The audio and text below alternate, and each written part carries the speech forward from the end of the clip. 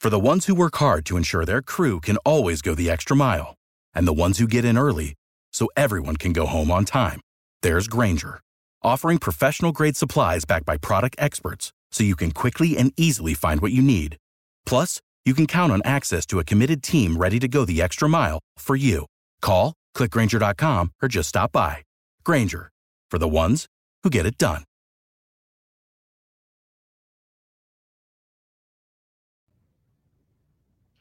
Welcome back to the Durst Show. Since the resignation of President McGill at the University of Pennsylvania after her disastrous testimony, I've gotten call after call after call. Is the president of Harvard next, Claudine Gay?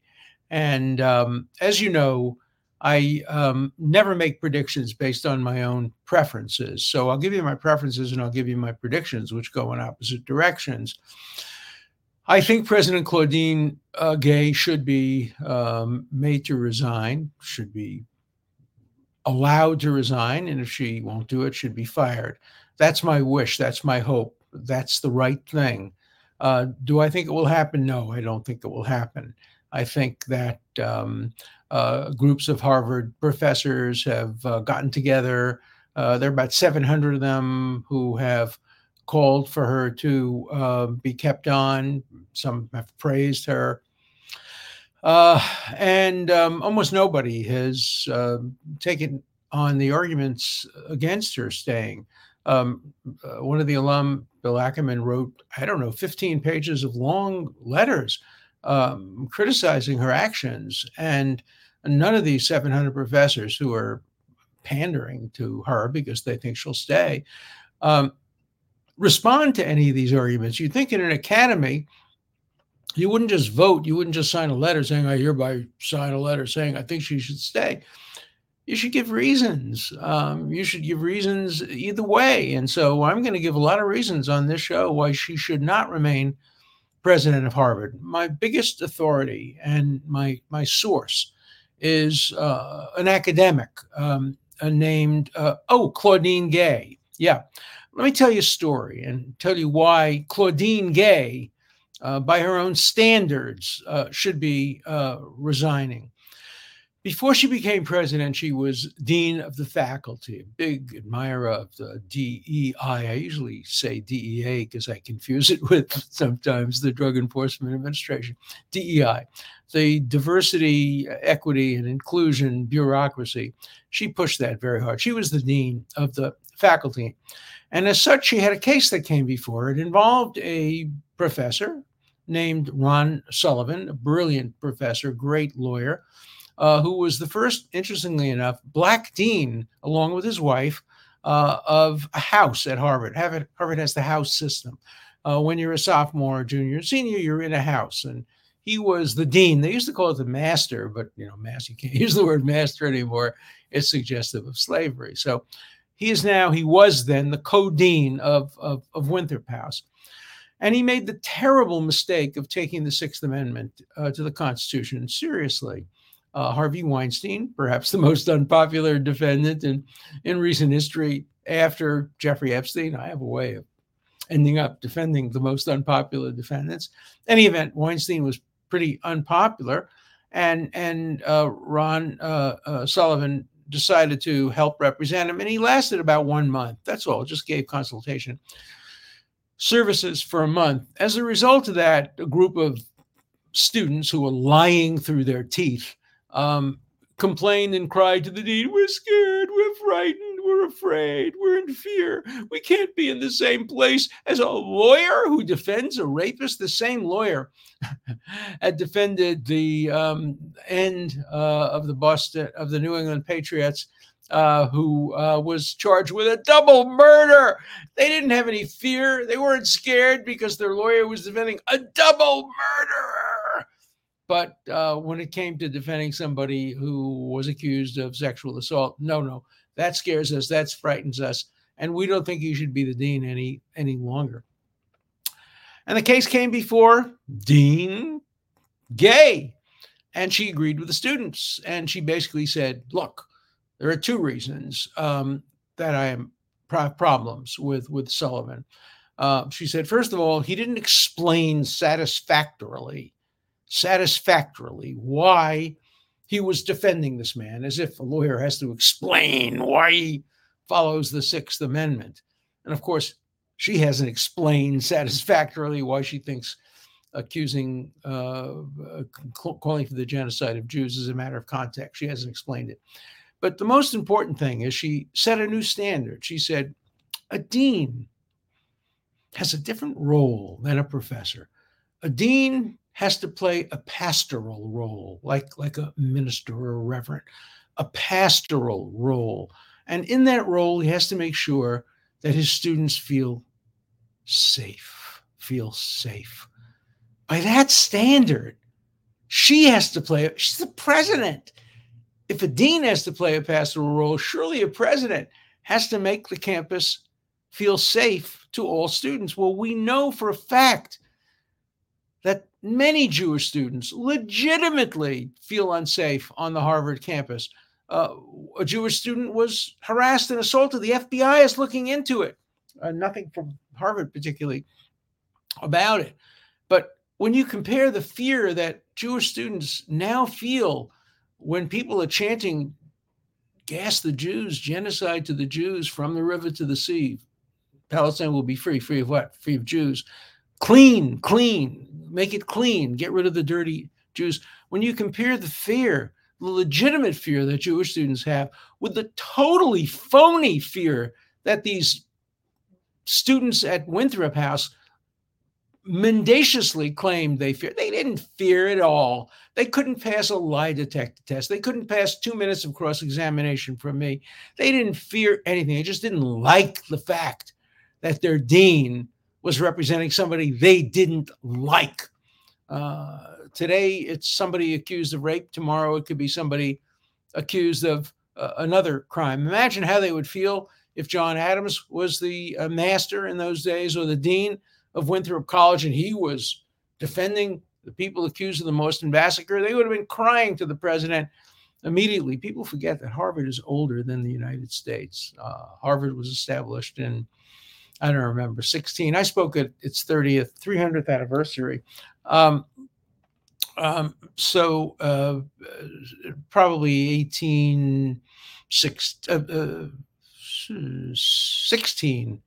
1667, probably something like that.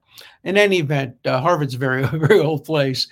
And, but you know, you're not going to be frightened if the dean of your house, in his spare time, in his part-time, and deans are allowed to do part-time legal work, is representing a man charged with rape, even if the person is completely guilty. He was presumed innocent at the time. There hadn't been a conviction, but the dean said, no, we're not going to follow the Sixth Amendment. We're not going to follow the Constitution.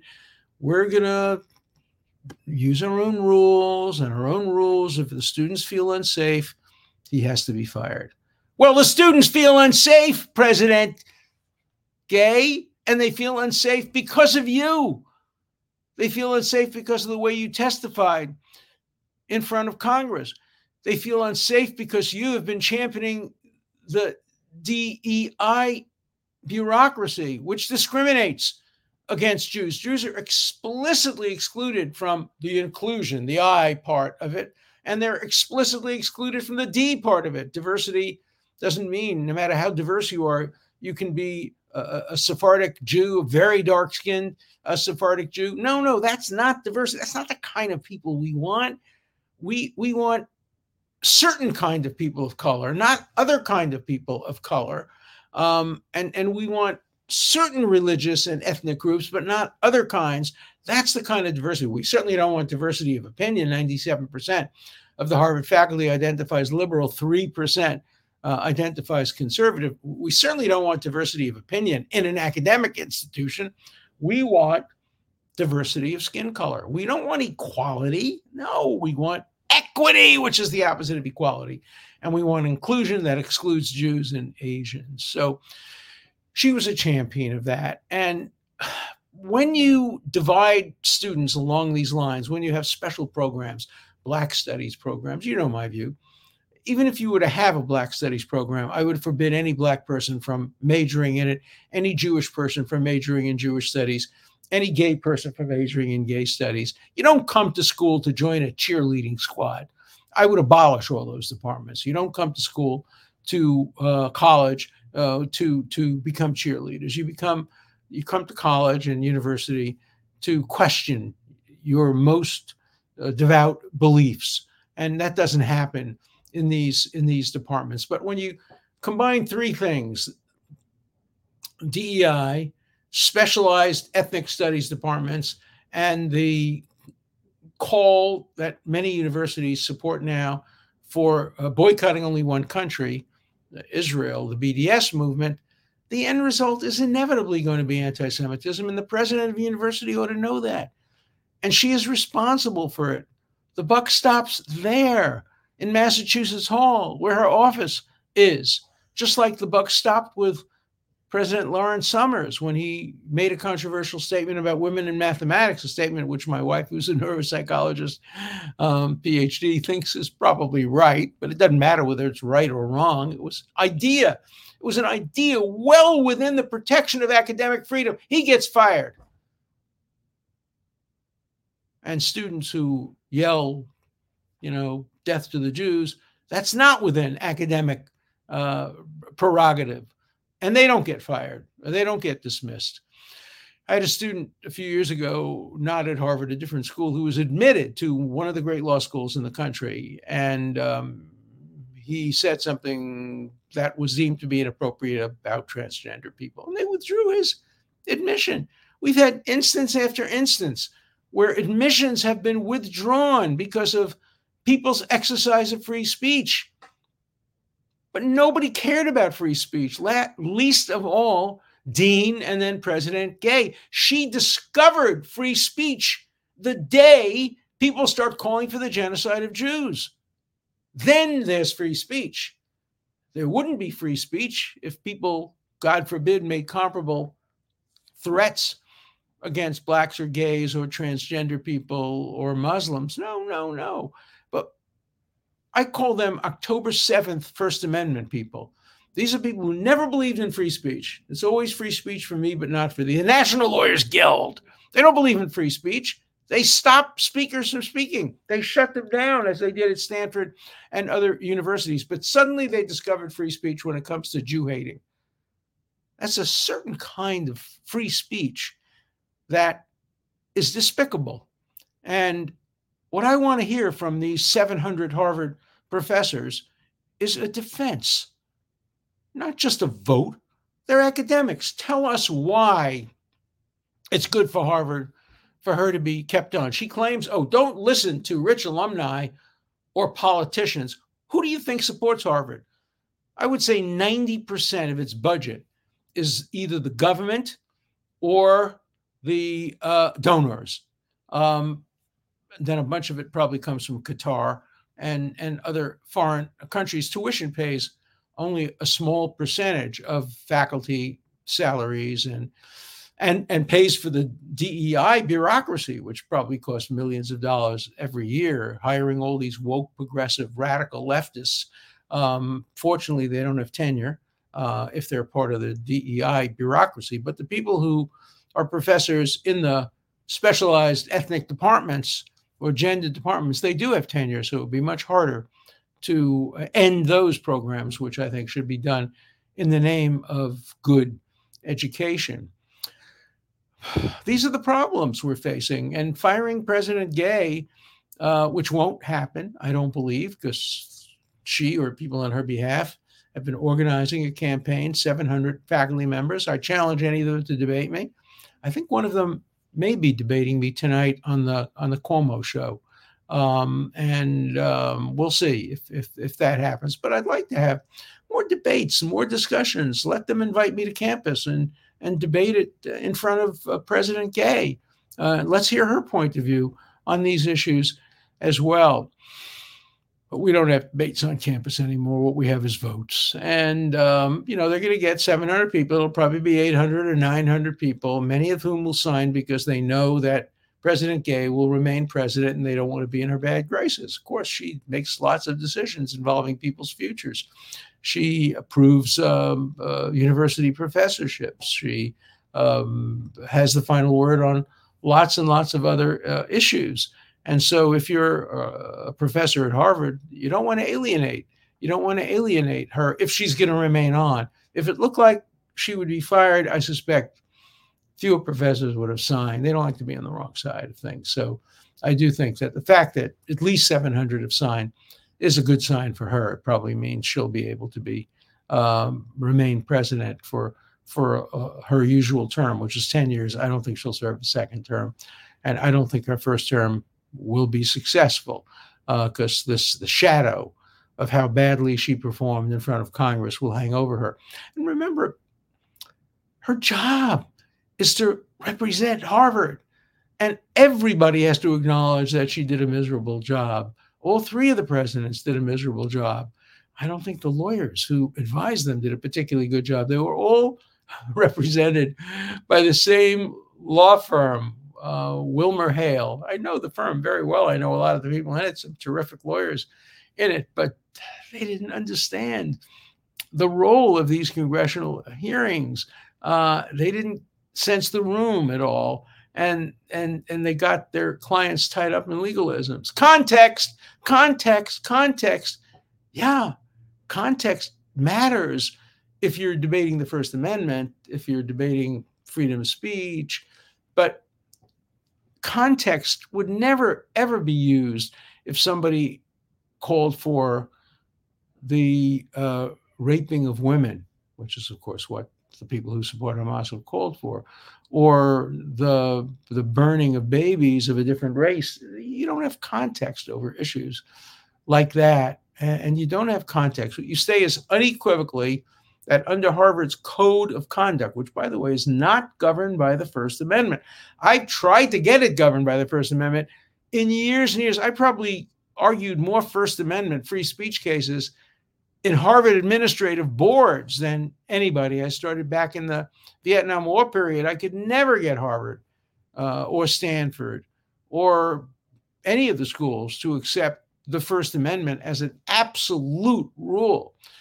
Or if Harvard had accepted the University of Chicago rule, which says that the university itself does not comment on political matters, no matter what. But as President Lawrence Summers correctly said, Harvard forfeited that claim because it was so strident following the murder of George Floyd, following the Supreme Court's decision in Roe versus Wade and other controversial decisions. Harvard has been at the core of politics, right in the middle of politics. That was one of Bill Ackerman's biggest complaints. Even CNN, Fareed Zakaria, who's not usually can be counted on to critique anything liberal, even he said that universities should get back to the job of teaching, not being deeply involved in politics. But, you know, if you have 97% of the faculty who represent one point of view, happens to be my point of view, but it doesn't make it any better. By Harvard standard, I'm probably conservative. By the rest of the world standard, I'm a flaming liberal, believer in free speech. But at Harvard, many of the faculty believe in free speech for me, but not for thee. I know. I've been arguing with them for 60 years about it.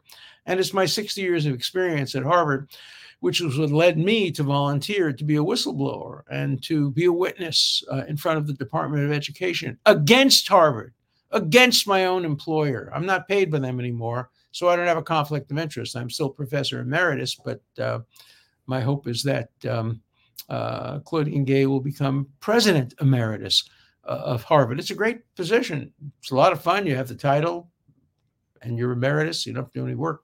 You also don't get any pay. But that's the role she should play. She should not be the president of Harvard. She's the wrong person at the wrong time for the wrong job. The last thing we need are presidents of universities that are woke, progressive, intolerant of the free speech of some and over-tolerant of the free speech of others. We need a single standard a single standard of speech, a single standard of due process, a single standard without regard to race or religion or gender. We're not there. And President Claudia Gay is not going to bring us there. So my view is by her own standards, by the standards she enforced when she was dean, pastoral view, make students safe, give a good explanation for what you've done. Even at an age where everybody gets A's at Harvard and Yale, she flunks. She flunked. She did not pass the most basic test for being president of a university. I'm sorry to say this because I've met her. I like her as a person. She seems like a nice, thoughtful, intelligent person. She's just the wrong person for that job at this time in our history. So I hope wisdom will prevail, but I doubt that it will. So I suspect we'll have President Gay to kick around for a long time, and I'll do plenty of that kicking if she continues with the DEI disaster that is destroying education and serving as an incubator for bigotry and especially anti-Semitism. So let's see what the letters say. Some of the letters are about Israel. Before we get to the letters, I have one point. So Hamas has now declared that we'll kill the hostages, the remaining, 200 hostages, unless Israel complies with all of its demands. I want to hear from the supporters of Hamas. I want to hear from the American supporters of Hamas. I want to hear from the National Lawyers Guild. No, don't kill the hostages. If you kill the hostages, we can't support you. But you know what? If they start killing the hostages, the National Lawyers Guild will figure out some way of defending them killing children and babies and hostages. After all, they defended them killing babies and children who were essentially hostages, who were in the kibbutzim on October 7th. I suspect that public defenders groups will say, "Oh, we'll defend the killing of the hostages." That's perfectly fine. In fact, we encourage it. That's legitimate military action, killing hostages. So speak up. If you claim that you are against Hamas, speak out. Say, I am somebody who has supported the Palestinian cause, and I urge you not to kill the hostages. If you kill a single hostage, we will turn against you. Say that. You want to know something? They won't say it. They won't say a word. They won't say it before it happens. And if God forbid it does happen, they won't say it after it happens. Okay, now this one really hit me personally, this letter. I got 3 of them. You were wrong on those were the days. You were mixing up Mary Hopkins' song. No. I actually went back and I looked at it. I went back and I looked at it and I played it. And, it's Archie Bunker and his wife sitting there. Those were the days, guys like us, we had it made. I don't remember the whole song. We could use a guy like Herbert Hoover again. Those were the days. That's the way the song ends. So you're wrong. Don't correct me unless you check it out. I'm sure there was also another song, Those Were the Days, entitled Those Were the Days. It's not what I was saying. I was saying that was an essential part of the song. Those were the days. So don't question me on All in the Family. I know All in the Family really well. Don't question me on Woody Allen movies. You can question me on a lot of things, but there are a few things that I take really seriously if you criticize me. So, apologies accepted. Thank you. All right, I got a few. DEI, not DEA. Yeah, I accept that.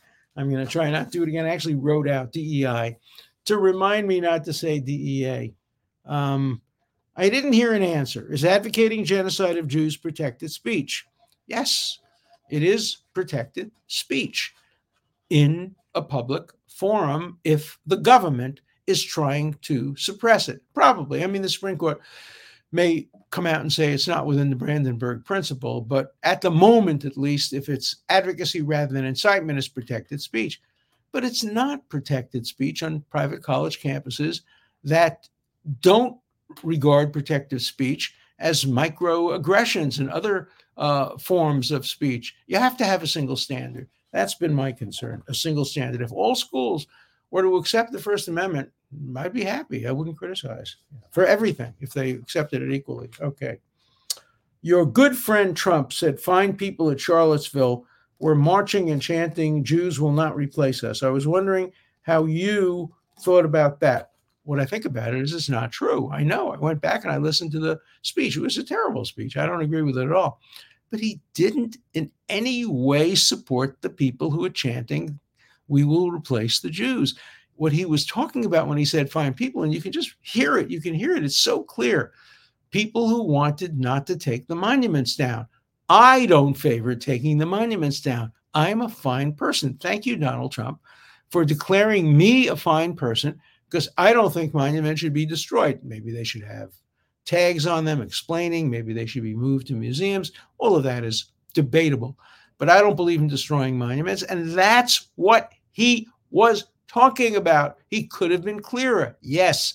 But he didn't say or imply that the people saying we will not be replaced by Jews are fine people. They're not fine people. And he doesn't think they're fine people. In fact, Donald Trump has been probably better for Jewish values than other presidents, maybe since Harry Truman. Okay. Advocating violence is not protected speech. It happens that it is. If people were calling for the genocide of African Americans, we wouldn't be having this conversation. Something would have been done immediately to stop it, and they should. I agree something would have been done. I think that the courts would find a way of making that not protected speech. But at the moment, at least, the law under Brandenburg is merely advocating, writing a book about it, saying it would be a good thing if all the Jews, Mein Kampf, publishing Mein Kampf in America in 1930, whenever Mein Kampf was written, 28, 29, 30, would have been protected speech. And you can get Mein Kampf in libraries. It's protected speech. And in it, he advocates, obviously, at least the deportation, the end of Jews in Europe, and probably, if you read between the lines, the extermination of Jews. These are hard questions, but there are ways of answering them, and there are ways of not answering them. Okay, is committing genocide of Palestinians okay? Let's be very clear. Nobody is committing genocide of Palestinians. Just like the United States didn't commit genocide against the Japanese by bombing Hiroshima and Nagasaki. The United States didn't commit genocide against the German people by bombing Berlin or by bombing Dresden. That's not what genocide is. You can argue that it was excessive, that it was disproportionate. You can argue a lot of things. It's not genocide. Genocide is an attempt to destroy an entire people. And remember, the Palestinian people in Gaza have increased in numbers since Israel occupied Gaza in 1967. The number of Israeli Arabs has increased. The number of Arabs on the West Bank has increased. That's a hell of a way of conducting a genocide. The number of Jews didn't increase under Nazi Germany. Genocide was a term invented by a lawyer in the 1940s to describe a specific crime against humanity that is singling out a particular group. In this case, it was the Jews and it was the Romani people, and wanting to murder them all. And the best proof is that the children had to come first. The people who were capable of reproducing had to be killed first, because it was genocide. The attempt and desire to remove an entire, they say genetic, it wasn't genetic, it's more complicated than that. But even if you take the worst case scenario of what you think Israel is doing, and I think what they're doing is absolutely appropriate, proportional self-defense. But even if you take the worst case scenario, it's not genocide, it's not close to genocide. It's far, far, far, far less than what the United States and Great Britain did during World War II.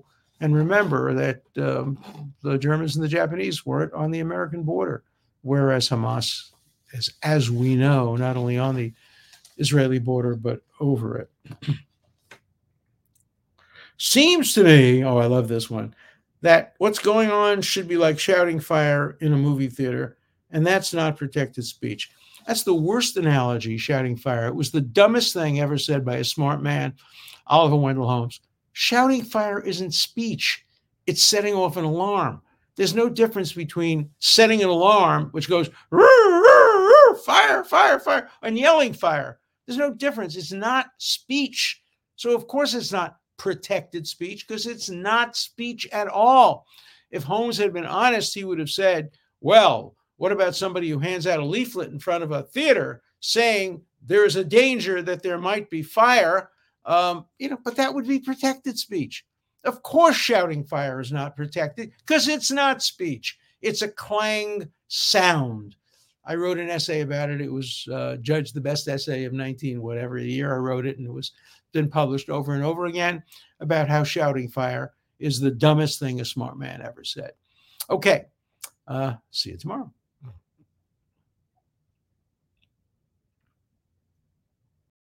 For the ones who work hard to ensure their crew can always go the extra mile, and the ones who get in early so everyone can go home on time, there's Grainger, offering professional-grade supplies backed by product experts so you can quickly and easily find what you need.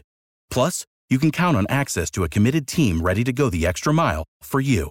Call, click Grainger.com, or just stop by. Grainger, for the ones who get it done.